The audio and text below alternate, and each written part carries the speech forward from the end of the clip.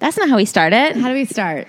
We start talking about book club stuff, like get your wine and cheese. Oh, yeah. You want to go flip, flip, flip, flip, flip, flip, flip. Those are pages rustling. Okay. Flip, flip, flip. Sounds like someone who's never had sex before. Being like, that's what it sounds like. Flip, flip, flip, flip, flip, flip, flip. You think that's like a mermaid virgin being like, I totally fucked last night. We did the old flip, flip, flip, flip, flip, flip. Wow, 30 seconds in and we've gotten way off topic. Should I close the window behind me? No, it's fine. Are you sure? That sounds loud as hell to me. People love the sights and sounds of New York City. Okay. Now start the podcast. I don't understand how you live on a one-way street that sounds like truly a 9-lane highway. I think an interstate highway would be quieter because introduce the podcast before we talk more. I'm a book and she's a memoir. We're Celebrity Memoir Book Club. Is that how it goes? No. Okay, I'm Claire. And I'm Ashley. And this is Celebrity Memoir Book Club. Hide your cheese. And grab your pens. We're spilling tea on cheese. I don't know. Okay, anyway. We'll work on it. We're working on it. If you guys have suggestions... We're open to We're always open to them. We've only been thinking about this podcast for 9 months, but we have not had time to think about how it should start. Yeah, well, I do think that starting the podcast is the least important part. It's about finishing strong. Podcasts are... People love to give you the benefit of the doubt of 57 minutes to hear you just call back at the end. Podcasts are a marathon, not a sprint. I will say we were just listening to the beginnings of a bunch of podcasts, and I guess I've never actually listened to a podcast before because I hear a lot of them like have an introduction they do every time where they kind of describe what the podcast is. And the thing about us is we're such marketing geniuses that we actually don't have to follow the template that most people have to follow because our intro is just the name. It's Celebrity Memoir Book Club. If you can't figure out what we're doing here, then you're a goddamn idiot. Get out of here. You're too stupid to read books. You don't even deserve our insightful Can you even read? If you can't understand, can you read? Yeah, that's a good question. So anyway, should we get in to this week? Yeah, Claire, how would you title this week as a chapter of your memoir? I'd say returning to the same. Moving Interesting. Into my own home, we're back where we started, but it's all different now. Dash. Lovely. Here we are, right where we always knew we'd been.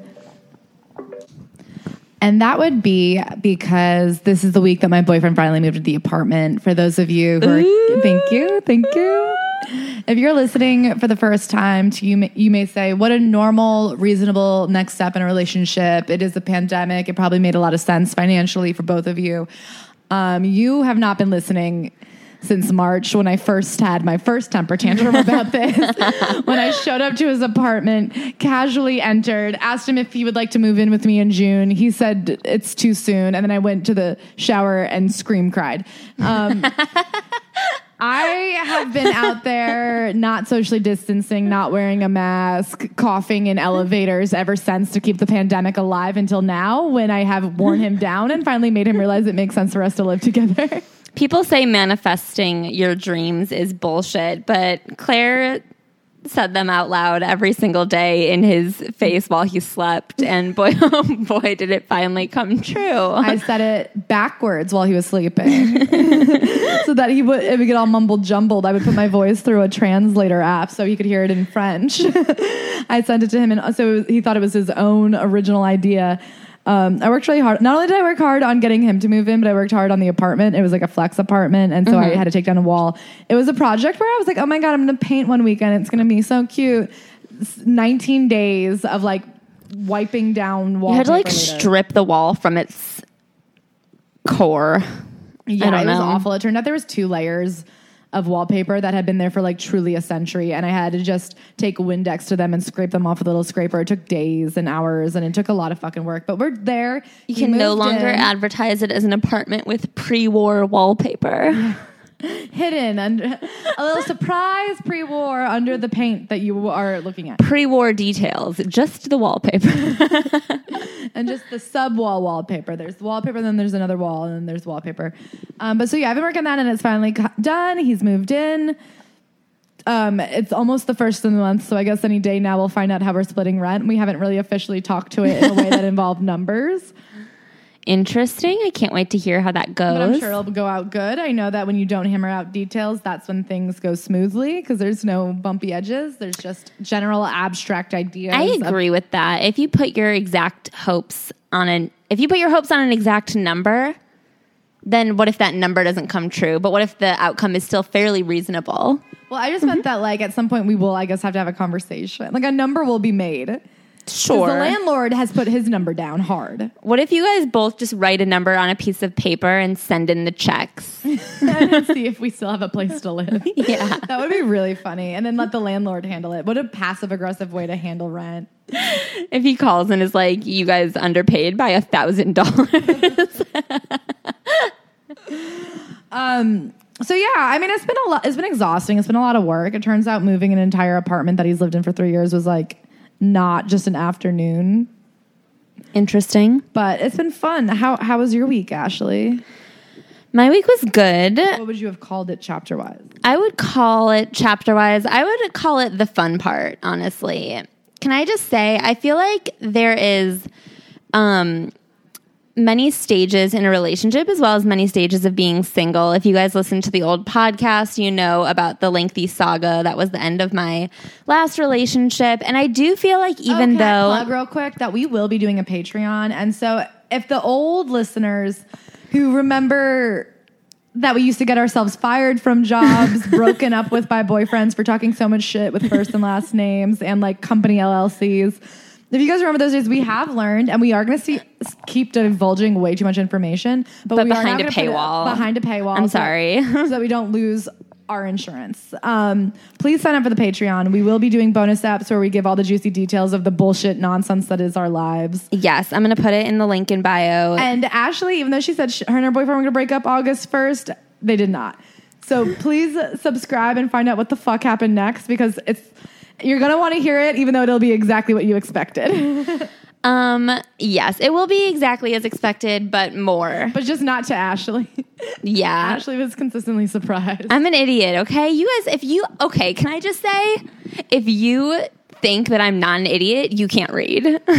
Or listen, because we've been screaming into these microphones. We spent the last 4 years doing podcasts being like, have you heard of Dumber Girls? No.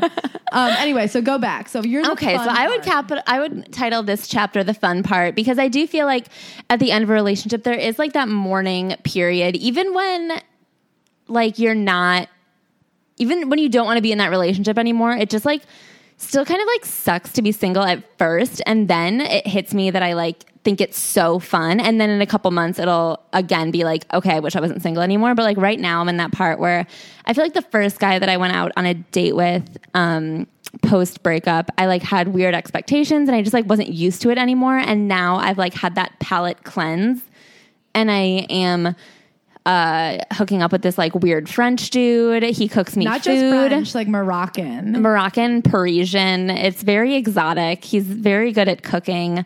No one's ever cooked anything for me before except for like Matt used to make like plain lentils and stuff, like prison food. Anyway, my mom was like, oh, do you like him? And I was like, I honestly could not tell you a single goddamn word he's ever said. It is so hard to understand. I am in love with him. So yeah. Perfect. I mean, honestly, he's tall. I'm like talking to a bunch of people. I'm like dating. If there wasn't a pandemic, I would be whoring myself around town in the funnest way. But like instead, I'm just safely whoring, and I'm loving it. I'm in the fun part. I'm so jealous. The fun part is so fun. Yeah. I just think obviously Mac has moved in. My fun part days are probably behind me unless like something bad happens, I guess. Yeah, I feel like if you ever have another fun part, it like will actually not, it'd be like a much more tragic fun part. Yeah, except for, of course, I just bought the sluttiest top this weekend that I plan to wear for the post-vaccine orgy I assume we're all going to, which I do like. I mean, nobody's like said this out loud to me yet, but I assumed we were all banking on once there's a vaccine, we'll all go into the streets and all couples will get like a hall pass, all singles will get an AIDS pass, and we'll all just like have insane orgies in the streets for just like one day and then go back to our pre-COVID lives. Yeah, it's a day that no one will ever speak of again. Like 9/11.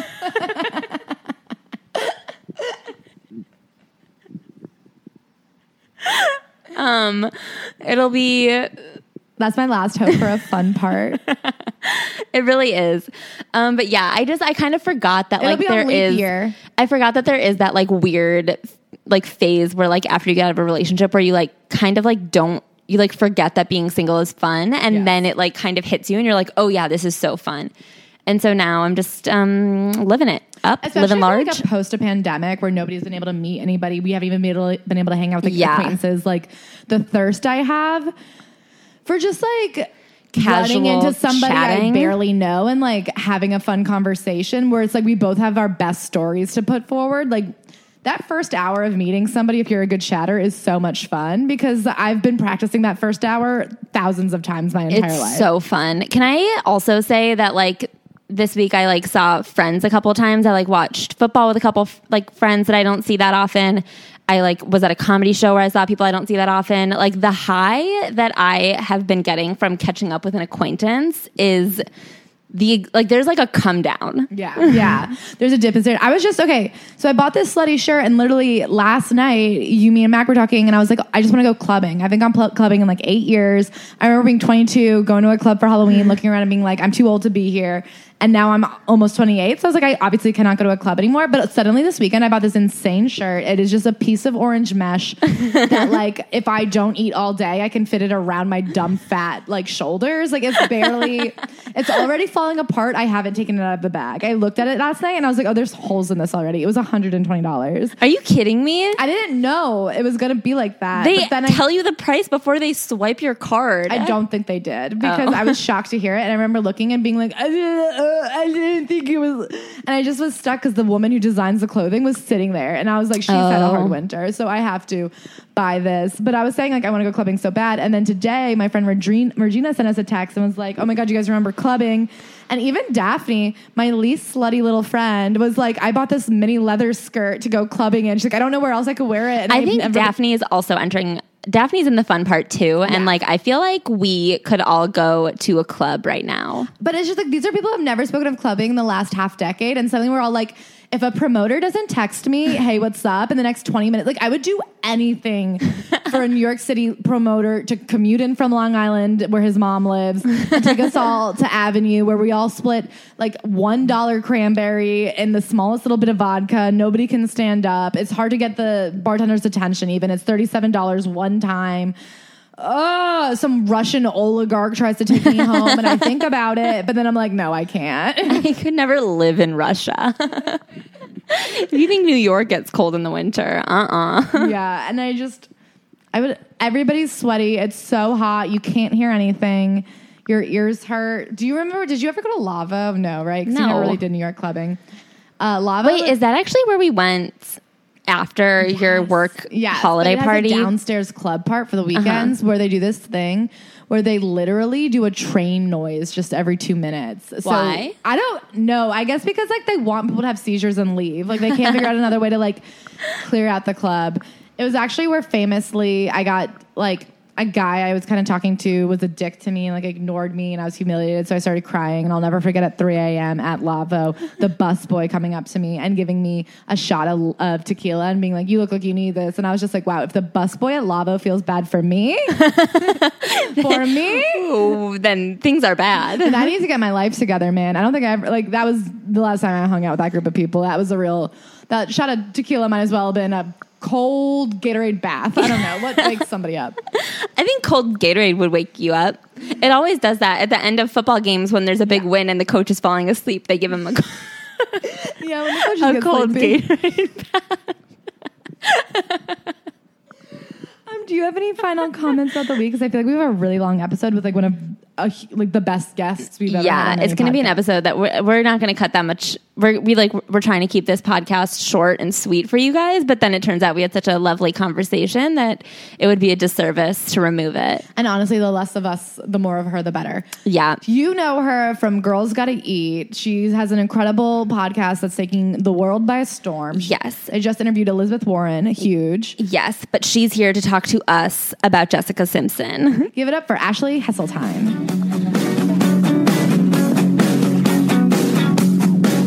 I feel like it's so funny having like two Ashleys and a Claire to like talk about a Jessica. I feel like we're like just like a bunch of schoolyard bullies, like about to start some serious shit. Two Ashleys, you're about to get fucked up. I know. What was your relationship with Jessica like going into reading the book? Like, what did you think about her growing up? What did you know of her? What was your preconceived notion? Did you love her? Okay, so I grew up, in early high school with Brittany, Christina, Jessica. And she was maybe my least favorite. I liked her. I knew she had talent, but like, I think you even know who you like resonate with. And I obviously got those kind of churchy vibes. And I just was like, I don't know if that's my girl, like, I don't really know who was my girl now. Cause I wasn't even like super duper Britney. I was Destiny's Child. Those were who I wanted to be. But I didn't like hate on her. I feel like I've always felt the authenticity. I watched Newlyweds. Like, I think even the moments with the chicken and the tuna, like you were like, oh, she's dumb. Like that. It was so much more acceptable to call someone like a dumb blonde back then. But I think it was with love, and I never really hated on her. I wasn't like ever a hater. I just feel like I was like, this is this like talented, sweet girl. And I don't know. I was trying to remember the big body shaming moment, like the mom jeans, and that was so far into her career. She had already, that was 2009. So we were like adults. Yeah. So I was trying to, we can get into it, but I was like, did I ever like tweet something? Cause like I don't know. I was like, we were all different back then. We were assholes, it's like, it was acceptable what people did and said about her back then. It wasn't acceptable, but like more acceptable than it is today. Like we've come so far, but I was like, did I, was I part of this like moment that I was just hoping I wasn't, like part of the moment that like made her. I feel like we could get back more into this, but when I read that, I went back and even looked up the photos and went, oh my God, I can't believe we thought this was fat back then. That was also at the tail end of that 2000s anorexic phase where everyone had to look like Nicole Richie and Paris Hilton and the Olsen twins. And you look and you go, oh my God, she really was just a size 4. I just think she's like funny. I've always thought she was like fun. I liked watching interviews. I thought she was no filter, fun to watch, quote unquote dissy and dumb. But I think even we all knew she is smarter than she gives off. And so I guess I've always just kind of been a low-key fan. Like she's a girl, she's not my girl, but I got no problems with her. Right, no problem. Yeah. I feel like that moment, that mom jeans moment is something like, it is one of those things where like, obviously it was never okay to body shame, but like people really were, it like was the culture. Like everyone was just like, I don't know, someone like looks not like we expect them to. Everyone just like flipped out on it. And it was such a moment. And then I feel like it was compounded by the fact that she was like not in the spotlight as hard anymore. And so everyone was like, this like sad attempt at a comeback is really mean. Yeah. And remember there was a thing that happened with Kim Kardashian where some terrible pictures surfaced and her butt. Her butt looked so crazy. But at the end of the day, like we stars and influencer, whatever, famous people control their narrative so much more. So like, had that been in Instagram days, whatever. Also, who cares? Look, she looked. It doesn't matter if she was overweight or if she wasn't. But today, it would have been a lot easier for her to be like, "Hey, this is what I look like," and shut it down. There's a lot more room. All you have are like pat pics, and everybody's like, "Oh my God, she's fat," and it's just crazy. Especially back then, because we're mad that she doesn't look the way we think she should look, when the way we think she should look was forced upon her as well. Was like unhealthy, Dukes of Hazzard. Today, I feel like it'd almost be different with Kim Kardashian, because Kim Kardashian has really participated in that idea of what a natural human body at its best can look like. And it is absolutely like a Frankenstein plastic silicone combination of sucking out and putting back in. And there is something like, what is her responsibility to look normal? Or even my thing is get plastic surgery, but cop to it. So people don't think that that's how natural. They're supposed and you're to just look. like doing squats. They just do a lot of squats. Okay. Yeah.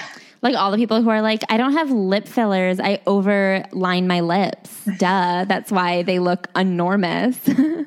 Or the puberty thing. They're like, I just went through puberty at 23 and it gave me these giant dick sucking lips. And you're like, I went through puberty. I don't remember that.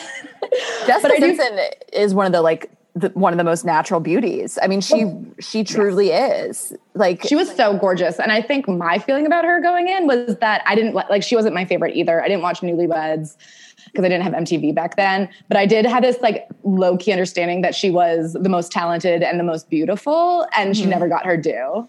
But I wasn't going to give her due. I wasn't going to buy the album to help her out. It was because of like, I mean, the sex sells. Like, I think it was I'm not saying I agree with that or take that stance, but like, she was caught in this limbo of like Christian music and trying to be clean, and then everything. I don't know. Like, she was in the Christina Aguilera dirty era. Yeah, the sexy virgin, and it just felt so inauthentic. So how do you straddle the line? Maybe she could have been the like most famous like Christian pop artist of all time, but yeah, she should have. But she was caught trying to be something she wasn't. We feel like this book was filled with like truly some of the craziest stories. Like, even if she hadn't been Jessica Simpson, I feel like even stories from her childhood. Do you have any specific moments where you were just like, what the fuck was that story? That story is shocking to me. I made some notes. I didn't know anything about Johnny Knoxville. So did you guys? I had no idea that she had this like emotional, like, cause they never hooked up, right? Cause in the book, she like just details that she just like was in love with him. Yeah, she had an emotional affair. I mean, like with Johnny, if she was going to tell me that she was going to have an emotional affair with a co-star, like if you told me that before I'd read the book, I would have guessed truly any other person in Hollywood before I guessed Johnny Knoxville. And also that he was the Southern gentleman who released the true depths of her soul. And I'm like, the guy that's like farting into a can and then making his midget friend eat it. Like, that guy helped you see honesty for the first time. Well, I mean, the whole book was like so honest and raw and crazy. I mean, and again, because I didn't know I wasn't this like super fan that knew everything about Jessica Simpson. So a lot of it, I guess, was kind of new to me. I mean, I thought it was crazy she turned on to the Notebook. Like, can you imagine the Notebook with her and Ryan Gosling? I can't even like think about it. It's so crazy. I mean, of course, the sexual abuse. Like, I know we're not going to. We could do a whole episode on that, and I want to give it the seriousness it deserves. And I mean, that was shocking and terrible. And I think one of the scenes that I pictured the most shocking was like her parents not reacting quite, but I guess they did at least not ever hang out with that family again. But so that was awful to read. But I think the most tragic thing was her cousin dying. Like, that, it was like, what? I was like, what the fuck? Like, this girl has been through so much. I was like, I cried a lot. I cried about the Sarah story. I mean, I'll just let our listeners know real quick. The story of cousin Sarah, her favorite cousin who was 2 years older than her, was that she had just graduated from high school. She was going to her own graduation party with her boyfriend. They were driving in a car. Right. That day, a carnival was in town, and a horse named Gracious Will had run away from the carnival, was hiding in a ditch, and jumped up, not just into their car, but onto their car, went straight through the windshield and landed on her cousin Sarah, killing her instantly. I just like that story is, it is so tragic, and I can really see how it shaped her. But like the fact that she didn't just write Sarah died in a car accident, the fact that she was like, she made contact with a horse and died. Like, I did have to read it a couple times. Like, I was like that, and yeah, I mean, and leading up to it, it's just like they really definitely she didn't play it up, but like they were like best friends. That was who she idolized. She wanted to be like, and then she just like died in like a freak accident, horse accident. A horse. It really like shook me up. It's really tragic, but I will say, as someone who didn't know them, to think of the horse landing on you through, like, just hooves first through the windshield, coming straight at, I think it's the dead onness of it all. I could understand hitting a deer. Like a head-on collision with a horse is. And like, I mean, I don't want to make light of this. Like, I think as comedians, it's hard not to want to make jokes. But there's no jokes to be made. But I'm also like, did she love horses? Like, can you imagine? Like, that's how you go out. It is tragic. So sad and hard to not make light of. Like, I will say. But she went, I will say I'm not a religious person. I mean, I grew up going to church and everything, but she, Christian, but I think that her faith, like, got her through a lot of that. Mm-hmm. Like, it seems to me that, like, thank God she was really into the church, and walked with God. And I mean, she, you know, is a person that feels like she was like called by God to do this thing. So, you know, I think that like kept her going because there was like a lot of tragedy. There was a lot of tragedy. And I have to say, like, I mean, I think it is easy to look back and remember the good about somebody, but Sarah did seem like an exceptionally good person. She had done this thing where she graduated that week. And right before she graduated, she had written a handwritten note to every person in her class. Right. Every classmate saying how much she loved them and how she prayed for them and how she hopes they find God one day. And so they were like receiving these letters post-mortem. And I was just like, I literally sat back and thought, should I be sending letters every day in case I die soon? Just in case. I also was like, I mean, should I like try to find God now? Like, I mean, it really was like, it really painted God in a great light. It really made me, Sarah, and the way that Sarah helped Jessica Simpson find God, her cousin Sarah helped me be like, do I want God in my life? Yeah. I like would love to be the kind of person who's constantly praying for other people. I know. I don't know. I do believe in a higher power. And I'm super into like, you know, manifestation and all that kind of stuff, which is prayer. You know what I mean? We're not going to put on this road. But just the idea that she was like looking at, like, I have never once thought about my classmates. Let me tell you, I left high school and like never looked back. A lot of them have unfollowed me. I actually had one reach out to me. And when I found out he lived in New York, I was like, oh my God, I thought I was the only person from our class in New York. And he goes, no, there's like 20 of us and we hang out a lot. And I was like, okay, so like clearly I was not writing letters to my classmates, but I would like to be somebody who wrote letters to their classmates. It did inspire me to like maybe be a godlier version of myself. So the takeaway is that we're all like in a small group now after reading. We're all in like going to church together. Well, like my like a cynical ass Jewish kind of like take, I guess, like a lot of the Christian people that I knew were either like, I like kind of categorize them in two ways. People who were like Christians who like genuinely like wanted the best for people and people who were Christians for clout. Do you know what I mean? Like, I feel like a lot of, I don't know if this is like really fucked up to say, but I feel like a lot of Christian culture that I was like exposed to early was people who were like mean and like mean to anyone who wasn't Christian. You know what I mean? Like people who were like telling me I was going to go to hell because I was Jewish. And then there were like the other half were the people who were like, I'll pray for everybody anyway. You know what I mean? 100%. And so I like kind of didn't know if her like Christianity was like for show. Do you know what I mean? Like a marketing situation, because like also she was showing her tits the whole time and I like didn't really get it. And I feel like in this book, I was like, oh no, she's like believes in God.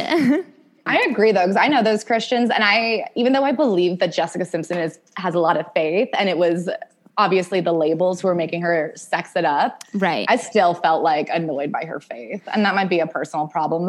I do feel like there was a couple times in the early chapters when she talks about being Baptist and how she was only called forth by the Lord to be baptized once, but other people would go a lot for the attention. And like, there was like, I noticed there's 3 separate times where she was like calling out other Baptists for only doing it for the attention. And I was just like, all right, Jessica, I get it. You're the pastor. I felt a lot of pastor's daughter vibes. There was a lot of pastor's daughter energy, but like I do, you know what I mean? Like the amount that it like threaded through the whole book. Yeah. I was like, okay, it does seem like a very constant presence in her life and in her actions. And so like, I think that she does have like a little of both in her, but I think it was like comforting for me to be like, okay, no, this is something that she like truly believes in. She's not just like up there being like, and on my Bible, I pray to sell more albums.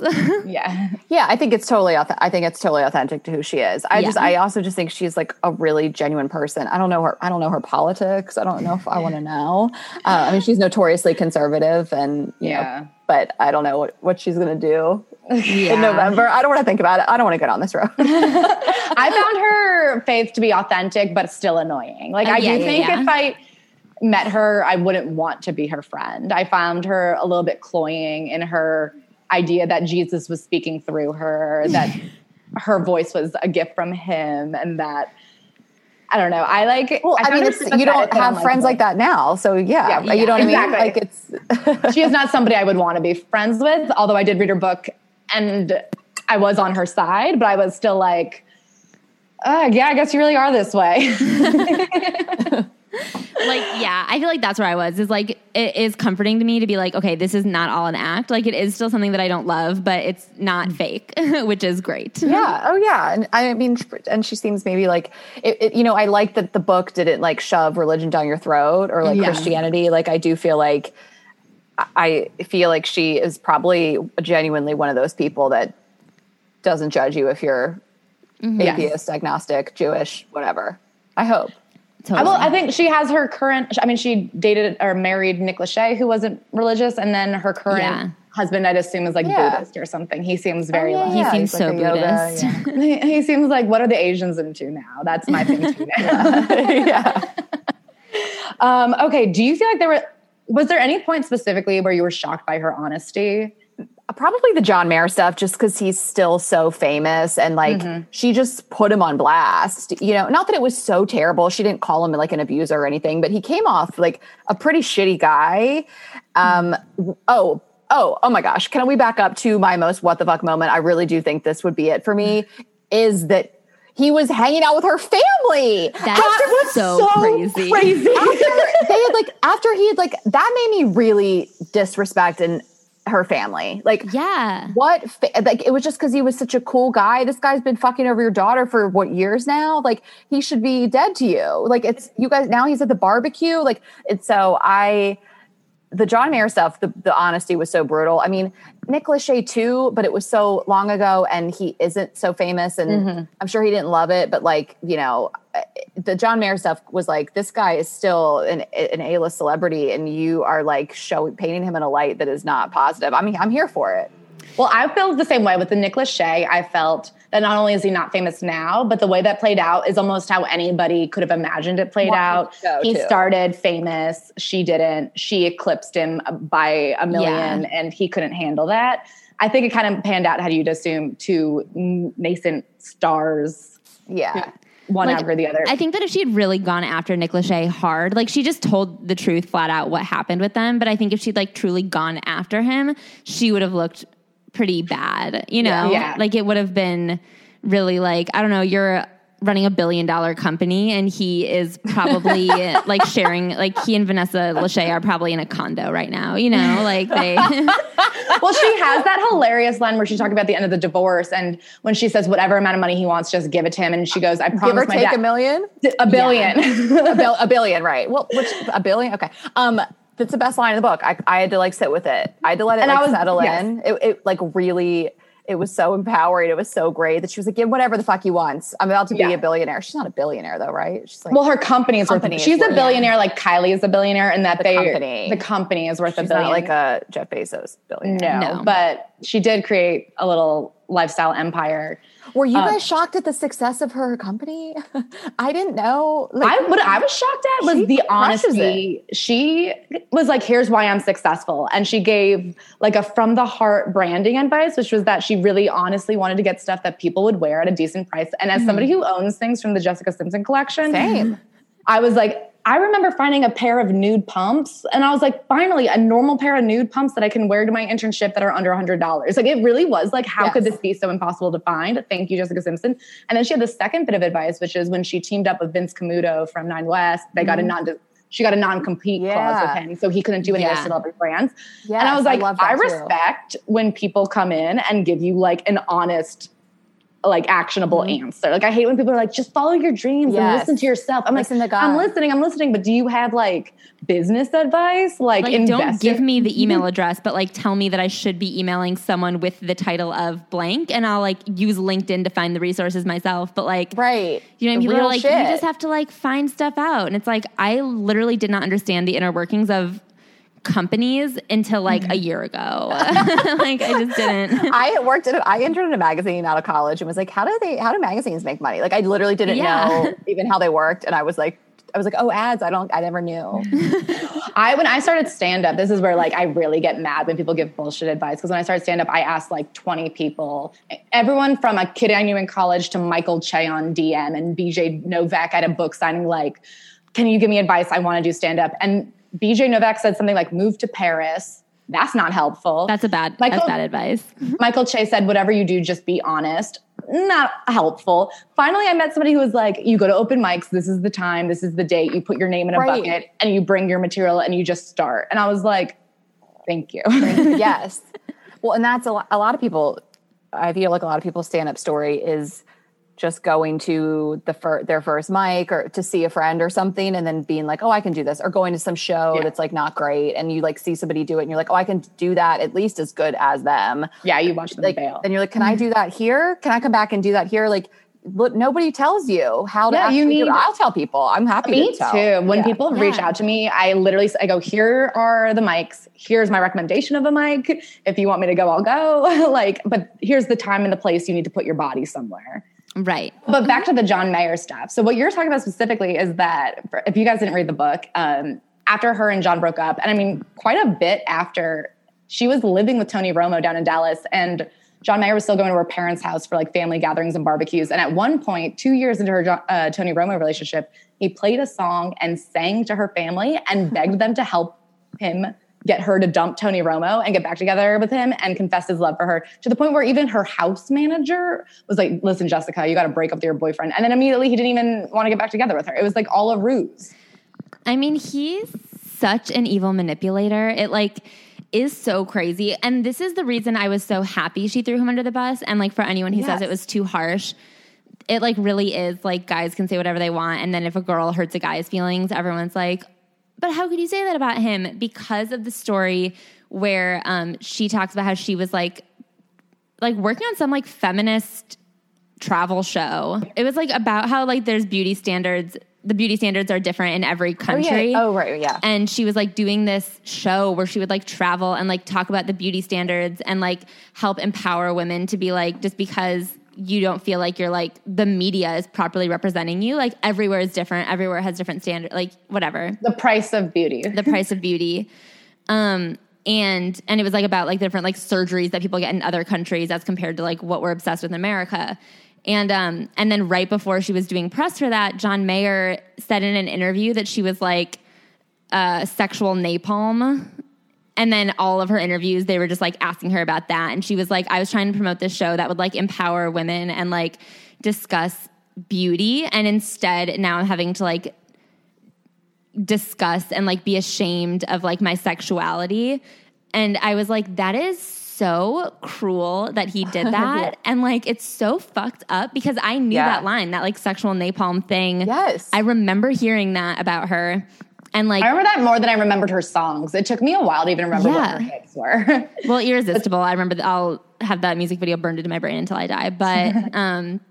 But yeah, so hearing that, it's like he did that to her. So why can't she write about him in a book? Because that was like a really fucked up thing to say that has like gone down in history, like forever tied to her name. I definitely don't think she did a great job. She didn't also name call her. She just told what happened. But are people criticizing her for throwing him under the bus, by the way? I was just curious if you've like seen that. I don't think that anyone was specifically saying she shouldn't have, but all of the headlines I saw about the way she talked about him were that same like media style of being like Jessica Simpson like says awful shit. You know what I mean? Like it was never like John Mayer treated Jessica badly. It was all like Jessica Simpson said horrible shit about John Mayer. Right. You know what I mean? Yeah, and I have to... Well, something that shocked me about it was her honesty and her own part of it. She even has a line where she's like, was he stabbing me in the heart or was he just holding the knife and letting me run into it over and over again? Damn. And she talks about, I think, the night of the Met Gala, just like she brought him as a date. He broke up with her that night in the Four Seasons Hotel. And then she was just outside all night banging on his door until he would let her back in. And it's just like, that's not a pretty picture of Jessica either. Like she doesn't come off looking good. She spent a whole year on tour with him, just living in his bus, like letting him buy her stuff. Like I find that she was pretty honest about how, I don't want to say pathetic, but he really did. She allowed herself to be in that role for quite some time. And she was pretty honest about how it stripped her of all of her career and identity kind of. Yeah, I saw a headline while I was just reading some other reviews on it that said in her memoir, she spares no one, including herself, which I think is so fair. Like it's just it's honesty from about everybody, including herself. Like she didn't make him look bad and make herself look good. She just told the story. You can make your own judgments. And I felt like it was an incredible, I think if you haven't been in that relationship, you have a friend who has been in that relationship. Like it is just like an early 20s toxic relationship where you let a man decide whether or not you're smart or worthy, and you just keep running back to him trying to be good enough. I mean, Taylor Swift has that Dear John song, and it's almost word for chorus, like line for verse, the same exact experience. That like your chess games, like say your chess games and you change the rules every day or something like that. Yeah. Like they only give you love when you're walking away, and then as soon as you like decide you need them, then they pull away and you like have to get it back. It's like this crazy, horrible like mind game that John Mayer's a fucking pro at. And there was just so many, like, it felt like, I mean, obviously he's such a brilliant guy, you know, so he obviously knows everything that he's doing, and he's being purposely manipulative, but it just felt like he does these things with women to be able to write songs about it. And it's like, you know, in comedy, it's like you're doing it for the content. Like that's almost like what it felt like. He creates situations that are going to cause reactions in himself and others. That's going to inspire him to write music. It just felt like that's what she easy. said. Yeah, she felt like she was doing it for material. And it's funny because I know a lot of female comedians who I feel kind of stop themselves from growing emotionally, like towards the healthy situation in order to keep the content going. Yeah. But it's so funny that of course like a man would be like, no, I'm going to keep ruining other people. Like I feel like I know a lot of female comedians have like let their lives fall apart for the Twitter. Yeah. And he was just like, oh no, I'm going to keep succeeding, but I'm going to ruin Jessica Simpson. And he's like, I'm going to be fine. But Jennifer Aniston and Mandy Moore, like every woman he ever dated, he's like, well, them I'll take down. Yeah. So and then I'll just like suck up their depression and write songs about it. It's so wild that there's so many of the exact same story about him, and then like women keep dating him. Yeah. Yeah, that's the celebrity. That's on them. That's on this like savior complex. Totally. Like, I'll be different. I'll change him. No, you won't. It's like all these horrible stories about him, but he was nice to me. Yeah. Okay, so obviously we feel like she was very honest. Do you think though that there was any point where she was purposely deceptive, or do you feel like there was anything where you left being like, I don't think that that's the whole truth? I know. I was thinking about this. I can't recall anything. Can you guys, I'm not asking. Well, my feeling, I asked that specifically because I like in my head had an answer. Okay. Yeah. I want to know what you think. And maybe it might jog my memory too. Again, I want to know where her politics stand, but anyway. I felt personally that she was very honest about herself until it came to her own motherhood. So when she talks about hitting a rock bottom because she was too drunk to get her daughter dressed for Halloween. And then the very next day there is an intervention and they have a rehab ready. And she goes, doesn't matter how drunk I was. I know I was always a really good mother. I felt that there was something. I don't think that you can be such a bad alcoholic that your friends have a rehab ready to go and you only missed one Halloween night. I felt that was I think that in general, her intervention and recovery story felt a little bit like, and even though she does have that part where she's like, I decided I was going to give up alcohol after one more drink, and she like admits that, it still felt like there's something like the way that it was just like, I decided I was going to give up alcohol and then we held hands and prayed and then I was done. It's like I feel like there has to have been more. When you look, when I reread it, she has been taking sleeping pills since she was 13 years old to go to sleep. Yeah. And diet pills. And she had started drinking heavily. Like John Mayer said he would break up with her because she was too much of an alcoholic. There's a story about her being so drunk she can't sing the Dolly Parton song. Like I'm like, that was another moment that was like, yikes. Like that was crazy. Yeah. But I guess I just kind of felt like she was honest about, I guess I think she was dishonest about the alcoholism and how bad it was. I just don't think you can be that bad of a drunk and have only missed one night. Yeah. And then maybe like Ashley, what you're saying too, the like recovery. And again, like I don't struggle with addiction. And so I don't want to speak on it. So I want to speak on it like super sensitively, but I'm like wondering if someone, to me and my experience with people that have overcome alcoholism, or I guess it's a lot of people consider it a lifetime struggle, but it isn't just a switch you flip and you pray on it and you're cured. And so like maybe for some people can just do cold turkey and go, but at least the people that I know have struggled a lot more. So maybe it was for the sake of keeping the book tighter, but I am wondering if someone that has struggled with addiction read the book if they were like, oh fuck no, like that, it's not that easy. And like we glossed over a lot of details here, but again, it's a book that people, was it more so that like people don't want to read that, let's just keep it moving? Like, was it purposeful? Was it her not wanting to share details, or was it like an editing, post-production, like we don't need all this shit, people don't want to read it, it's too dark, or I don't know. I do think as a woman, one thing you can't ever breach is being a bad mom. I don't know where I just saw that. I feel like I just watched something else where they were talking about, oh, this is so embarrassing, Younger. But they were talking about like, please, it's not embarrassing. I love one of my that show. top 5 favorite shows. the way that I'm like citing it, like it's a psychological study. I'm like, I think it was just, but they were saying like people can forgive women for things. They will not forgive you for being a bad mother. Like that is something that they think is so intrinsic to womanhood that how will you explain? And so I do feel like when she said missing one night was such a horrible experience, that was a rock bottom, that if I was a woman who had suffered from addiction and had children, I might have felt that was alienating, because I can't imagine that you just miss one night. Yeah, and I do think it is a little bit almost alienating the way that they describe it. Like also, I mean, obviously it's a completely different situation, but like I just read Nikki Sixx from Motley Crue's autobiography.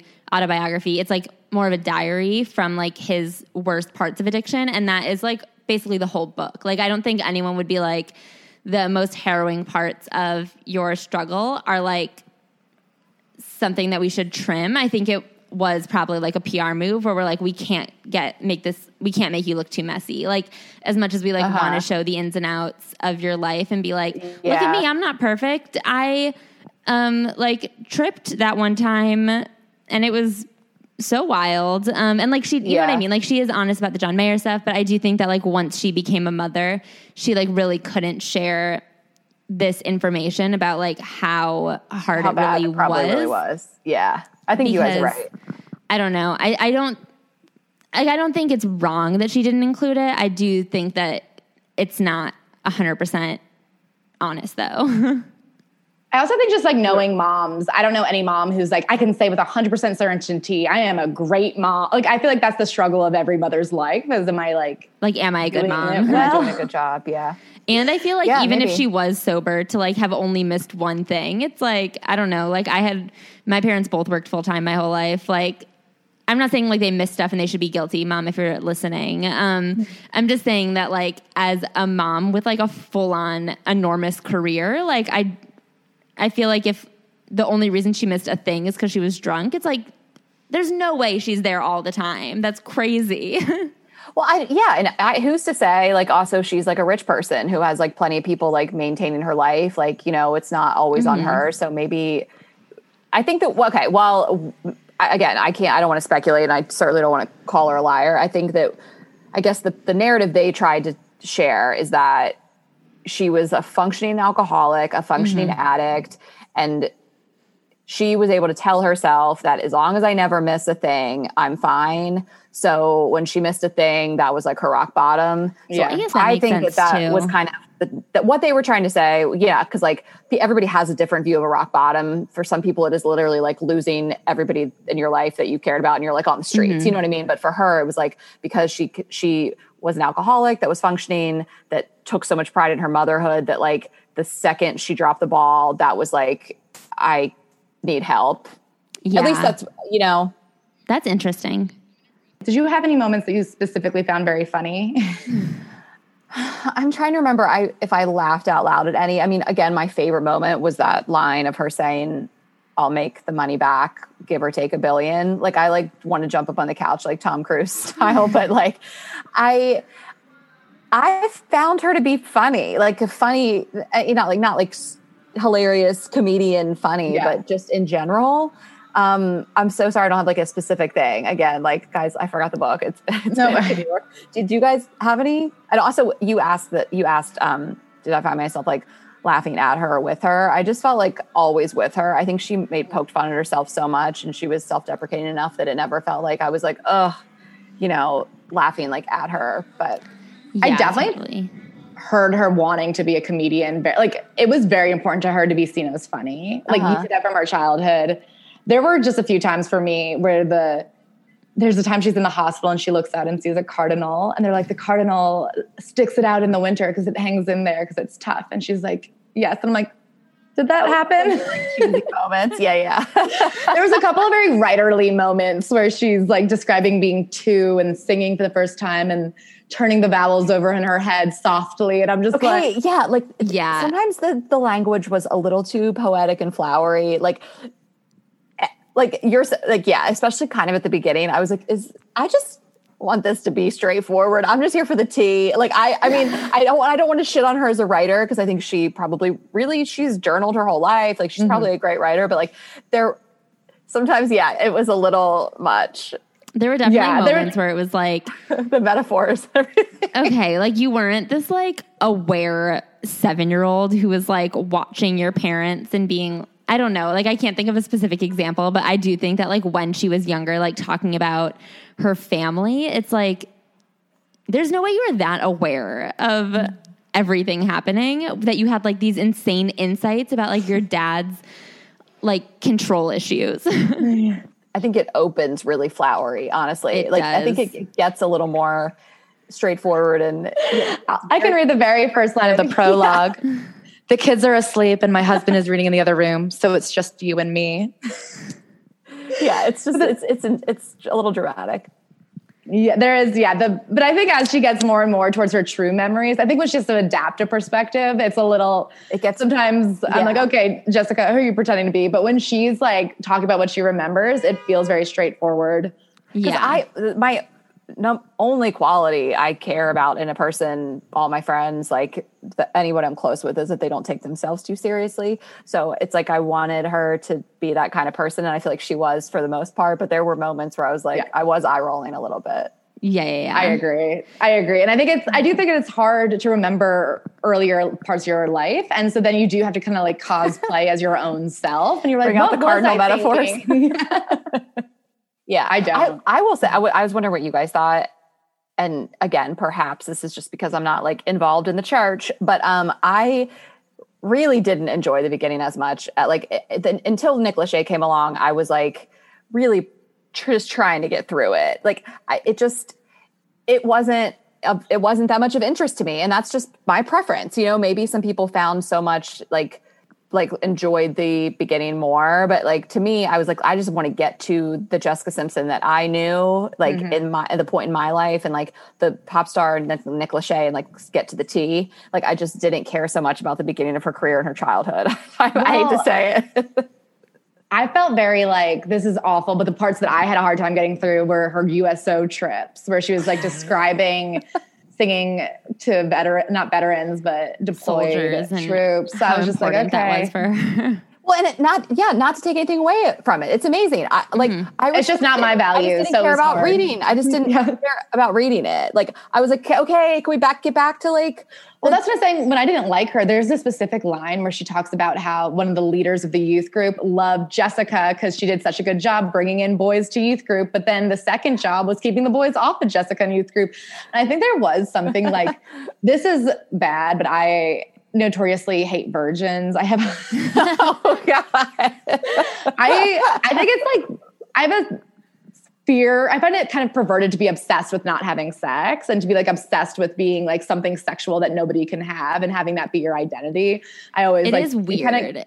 It grows me out. And so I did always feel like, well, she just was a virgin who was unfortunately thrust into this light of like sex symbol, and she didn't want that. But something about that line and like how much she got off on knowing that the boys liked her as a young girl. And she actually had a line talking about in 8th grade that sure, the boys only liked me for my breasts, but at least they liked me. Like the girls weren't nice at all. It was a little too pick me.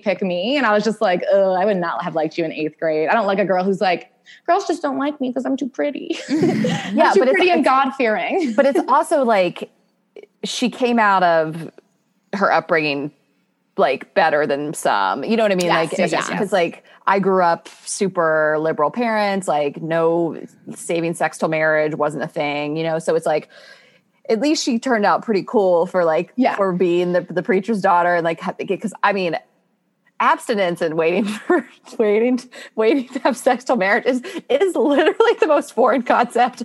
I have no friends that I think disagree with it on principle. I almost think it's worse to do. I would recommend it's bad. it. And it's also live your truth. I just try so hard to just let people, I would never, I don't want people to feel judged. It doesn't bother me if you want to wait till you have marriage. We should do a whole episode on virginity, guys. The whole problem with that concept is it puts too much weight on sex. Exactly. So sex shouldn't be.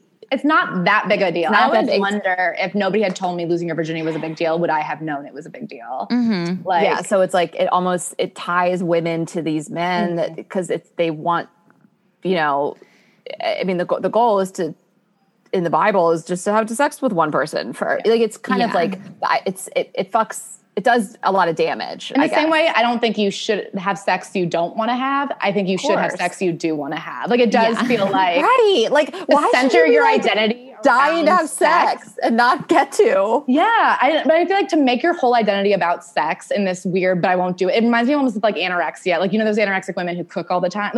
There is something even to make your whole life about something you refuse to touch. I find it unhealthy. And it becomes your identity. Basically, when you lose it, then who are you? If you've made your identity something that can so easily be taken from you, it is very scary to think that you have this pedestal that'll be pulled out, and then where do you fall to? And I don't think that's a good thing to build yourself around. Yeah. But back to Jessica. I also think the funny thing about her being a virgin is she got married so young, and then she talks about how her mom got married at 20 and her grandma got married at 18. So it is it's not like you waited that long. Yeah. A lot of people are virgins until they're 20. Yeah. A lot of girls are older virgins that don't want to be. Yeah. And it's so funny to be well, we held on our virginity to our wedding night and now we're all in unhappy marriages. And it's just I have that much self-control. You only made it till 18. I had sex at 18 for the first time and I was this is so embarrassing. Nobody wanted to fuck me until now. And imagine that if you had to get married, if your parents had to spend a couple grand so that you could do it. So crazy. Yeah. I found a lot of that interesting, that there was some doubt there. That her dad hated. Yeah. I didn't know all that. So, well, our favorite fact about the whole book, I can't believe we even brought it up, Ashley, is that their wedding was brought on by 9/11. There's a story that they were broken up when he was in New York. Right. And 9/11 happens. And at that moment, she realizes they do need to be together and get married. And so I like to think, wow, yes, 9/11 was bad, but it also brought us newlyweds. So yeah. Oh my God. Well, thank you so much for talking with us about Jessica. This is so exciting. Do you have any final thoughts on Jessica? Did you leave the book feeling differently? What is your new perception of Jessica Simpson? The open book that she is. Okay. I shut the book and was I feel like she is a true angel and I love her so much. I don't know. I couldn't I get close to characters in fiction even. I was obsessed with her. I really was. And then I looked her up and I'm oh, she's a Cancer like me. She is really not somebody I would probably ever be friends with just because of some of the way she lives her life in a little bit different way. Mm-hmm. But then I was maybe we could, maybe I could just be at the house by the koi pond or whatever, hanging out with Jessica. I had a lot of respect for her. I loved that she took it seemed to me the body shaming incident is what was a catalyst for her to create the more inclusive fashion lines. I think she's a true type of person that does take the bad or make lemonade with, I think she's that type of person. And anybody like that I can respect. And I just think she's great. I think she's an angel. And I think she's so talented and she should have gotten more. Well, I will say it's funny. I don't think of her as a pop star. My feeling on her is that, I feel like she's almost a Kim Kardashian who instead of a sex tape had music. She had this talent that was her foray into pop culture. And then she took that and became a personality / business woman. Yeah, I will say as much as I made fun of her while reading it, I also was like weirdly inspired by it. Like I really was obsessed with her. Like I kept on telling Claire, like I can't wait to give you Jessica, because we like bought one book and I read it first and was like, God, I just can't wait to like give it to, like I can't. There was like this one line, and I feel like because like living in New York and like moving so quickly, there's like this one line at the very beginning where she says like everything is moving too fast, but you've created that speed.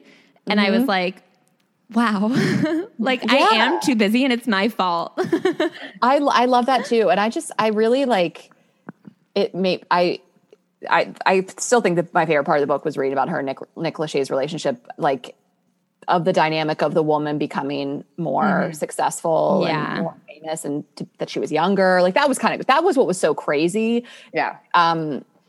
That he was like not only older, like it was, the dynamic there was so fucked for them as a couple. And it still sticks with me, but she like came out of that. I mean, she's been through a lot, you guys, you know? And I just also, sorry, I know we're trying to wrap up.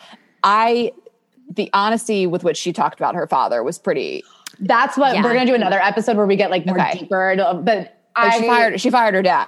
She fired her dad. You know, like, he looks bad in it. I mean, and she's not afraid. And she seems, to me, I felt like that was the only part of the book that felt unresolved. She feels still angry at him in a way that she didn't actually know how to like kind of siphon off and explain. Like everything else, I felt like even with the molestation as a child, the alcohol, everything felt like she could look at it. She could understand it. She knows what her anxiety is. She understood what went wrong with John Mayer. The father relationship still felt extremely fresh to me. Like she's still working on it in therapy. Yeah. It left some questions unanswered for sure. But so I'm a fan. I think like, I'm sure everyone reading it like leaves it with like a newfound respect and appreciation for her. Well, we used to have a Britney Spears podcast, and something we found about Britney Spears was that like how much of her success directly came from her. And I find that with pop stars, there's this interesting misogyny that happens, that people, when they almost try to save women, they take away any idea that they could have succeeded. So with Britney Spears, I feel like people are always like, oh, she was just this poor sex puppet being forced to act like this by some genius man in a suit at the label who knew how to pump out money. And it's always funny. It's like, actually, everything that succeeded about Britney was her idea. So the fact that we're giving the credit of her success to a man you can't even name is like kind of funny and misogynist, because the Hit Me Baby One More Time video was her. Like everything, the denim outfits were her. Anything that went viral, so to speak, was her idea. But we don't want to give her credit for that. We think she was just some poor puppet. And I kind of feel like you look at Jessica and it's like if she's not successful by accident. Right. For sure. Yeah. She's successful because of the choices she made with her business. And I think it's very easy to act like all famous women are just a pretty face with a machine behind them. But if that were true, they would have made Pia Mia and like all these other. Why won't Madison Beer pop off? Yeah. Like there's a lot of women who you're like, I mean, there's a million beautiful girls. And if all it took was a beautiful girl, there'd be a million famous people. But right. Yeah. And I hate that narrative in the first place. I refuse to even like entertain it. It's just like, she's famous because she was talented. The end of story. Yeah, exactly. But there is this like idea that there's some man, and it's like, okay, who's the man then? But I think, wasn't it like a woman that really helped her? I feel like she Jessica? Yeah. Some woman named Teresa was like, I like that part of that. That was the A&R rep. Yes. That like kind of really helped a lot. I love reading about it. I love that there was this like woman that was part of her success, because you just think of the music industry at that time as just like a bunch of men in suits. So I know. It's so interesting that there's like this woman who believed in her so much that this woman was like, I'm going to find you, like, we're going to fly you out. You're going to meet the label, like, who like really supported her. And then like the first time like a music industry like male is prominent, it's like Tommy Mottola squeezing her stomach and being like, you got to lose 15 pounds. Yeah. Jessica was just never going to have abs. Like, just leave her alone, you know? Like, she should have been like our body positivity queen back then, you know? Like, they should just let her live. And like, even without abs, like, she still was like so tiny and fit. Yeah. And they were like, yeah, but like, why don't we see the lines? Like, yeah, like, it's just, I just started thinking about like, just had so much like, reflection about like bodies in general, and just it was like, that wasn't her body type, just let her live. I mean, she had the biggest boobs of all time. Wasn't that enough for you freaks? Like, let her just have these ginormous breasts and lead with that. You don't Right, they were like, well, you you need Janet Jackson abs. She's like, Janet Jackson needs Jessica Simpson tits. What? Yeah. You know, like, leave me alone. And they wanted her to dance. I mean, I do think I can raise in this book, and I felt like she was sympathetic, but I personally didn't like her. But I do feel she is very knowable. Like, she does feel like a woman from Texas that you could meet if you went right now. Like, I do feel like I understand her, and that she is somebody that you probably know someone a lot like, with her desire to make everybody feel comfortable and make sure everyone's taken care of, and like put the family on your back, but not give yourself credit for it. I do think she is like authentic in a way she can't hide. And if they had just let her be herself from the beginning, she probably could have had the music career that she wanted. She could have been a music mogul, not a lifestyle mogul. But their mistake was trying to turn her into something she wasn't. Yeah. And that we're lucky today that like authenticity is the most important thing. Like, there's so much less of this, like, we need you to be in this box, because it's not, people see right through it. And like, people are getting famous on Instagram and on TikTok and on YouTube. So there is no more like of that kind of, we want you to be a Britney type. Yeah. So it's like, God, what if they just would have like let her fly? Like, what if like the stuff she would say in interviews, how they were always like, she needs to be PR trained. Like, what if they just would have like let it rip? I just would have like loved to see it. I feel like she shouldn't have ever really been a pop star. I think she should have been like a country, or like, you know what I mean? She should have been a God singer. I don't even know gospel. I don't know what that A God is. singer. A singer of the Lord. Like, she would have been so happy. Yeah. All right, guys. Well, thank you so much. Thank you. This is great. Thanks for having me, guys. Thank you so much. I could do it.